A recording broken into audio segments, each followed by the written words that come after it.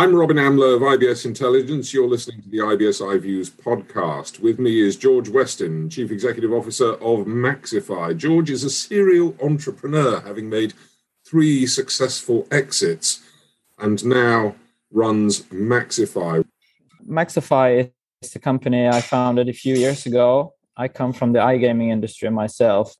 So we invest in young companies, young entrepreneurs that are up and coming. So we're daring to take a lot of risk of going in early into the situations. I feel like Maxify has over the years done a lot of own ventures. So we've seen how to build companies, especially that has a digital aspect of things. What Maxify does differently is really that we get really close to the entrepreneurs and help them along the journey. That's where we see the best effect, where we can see that sort of 1 + 1 = 3 kind of situations. Let's start right at the very beginning. What are the kind of things that you can tell people that you wish you'd known when you started out? Yeah, if you look back a bit, I was super nerdy, a geek when I grew up. I played chess and I love computers, so I guess that says it all. So I had, when I started businesses, I thought it was all about technology, build great things and put it out there and the success will come. And I think still, I believe somewhat that is true. Technology and product development is key to success. But I've learned over the years that the people within the organization is just as important. You need great people that can do great things for you, and great collaborations with other companies is just as important. So I wish I knew that from the start. But I had to learn the hard way. Do you think there's a Swedish way of doing things that's different from other venture capitalists? I think if we start with generalizing about Sweden a bit, we have a cold weather. We also had, back in the days, we had a great initiative from the state that really subsidized the computer sort of industry of getting home computers into the home. So all of me and all of my friends, we had computers at home because it was really cheap to get one back in the days. And of course, over time, we got curious of how to develop great things for them. So I think that's key of having a population that is really tech savvy. I think that has helped the Swedish sort of way of doing business lately. And then if we go sort of the attitude of building companies in Sweden is very the low hierarchy, non-political kind of organization. So I would say that is very key to the success, or at least the way of doing business from Scandinavia and Sweden, that you have this feeling that everyone should be part of the journey. You can question the boss and quite sort of high ceiling, so to speak. Sometimes that can create sort of a slowness in the organization where no one dares to take decisions. That is maybe the downside, but you also get a lot of input and engagement from the organization. I think if you compare a bit to the youth nowadays, you can sort of complain on their attitude, etc. But I think they flourish best in an organization where I feel like they can be heard and they can question authority, but they also need to be questioned back of their juniority. But yeah. Well, it seems to be working because there are a number of quite significant players coming out of Sweden and indeed out of the Nordic investment arena at large. So if I ask you to broaden the horizon from Sweden to the entire Nordic landscape, what's your view of it at the moment in terms of investment?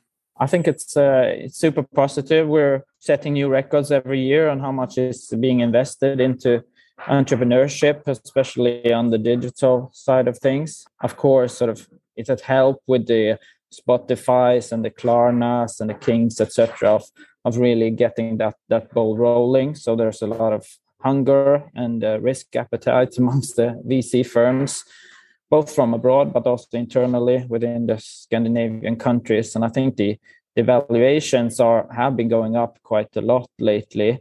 There was a big difference sort of from the US market compared to the European one back in the days, but the gap is closing. And I think the European and the Scandinavian companies are really on the rise now. Well, the one thing that is clear is that these are not companies that are focused solely on domestic markets.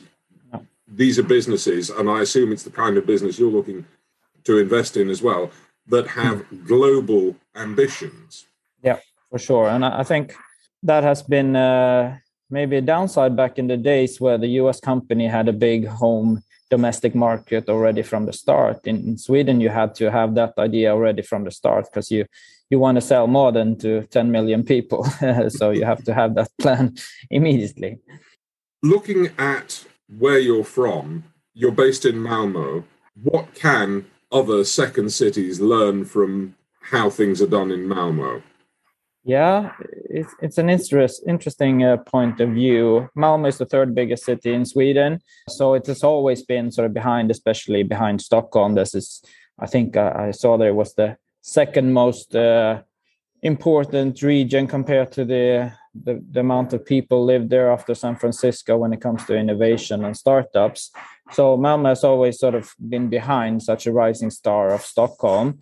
But it has gained its benefit, especially on the talent market, while Stockholm prices on salaries, etc., has really exploded over the years with these big sort of successes in Sweden have taken all the talent. The Malmö region has been able to keep the salaries a bit lower down, and we have longer time where the employees stay with us. So I think that's something one should really think about. What about the business itself, though? You talked about yourself being a nerd. What's the balance of the business like in terms of gender equality? I think we have a healthy debate in the world nowadays when it comes to so little investments going into the female founders, for example. And I've given that a lot of thought. One of the biggest investment that has been done by Maxify is in a company called Hero Gaming that I founded back in the days, actually. So that is it's a big company now, rather big, with 200 employees and over 100 million euro turnover per year. So that is sizable enough to have a fair comparison. And that has actually a 50-50 gender split, even though it's a tech company, it's an iGaming company, which is traditionally quite male. So I was thinking, how did we end up there? I only had actually one rule, and that was all female developers who had applied for a job could come to an interview. And I think maybe that's part of it. But the core idea is perhaps that this Scandinavian or Swedish way of doing business and how to build organization is positive for the equality, because in such an environment, the females really like to work for Hero Gaming in this case, because there is a really nice culture and a nice balance. It's not cutthroat. There is no politics within the organization. So I think if we introduce such a culture in our organizations, the gender and other types of quality will be helped at least. It's never as easy as there is just one point, but I think that is a key point. All right, let's round up then. Coming back to Maxify itself, what are the kind of investments you're looking to make? I'm looking to make A-level or angel investments into great entrepreneurs that have probably built something of their own. Maybe they're about to launch or has just launched. And that could be within the fintech area, but also other types of industries like the iGaming or gaming business that has huge scalability possibilities all over the world. Thank you very much, George Westin, Chief Executive Officer of Maxify.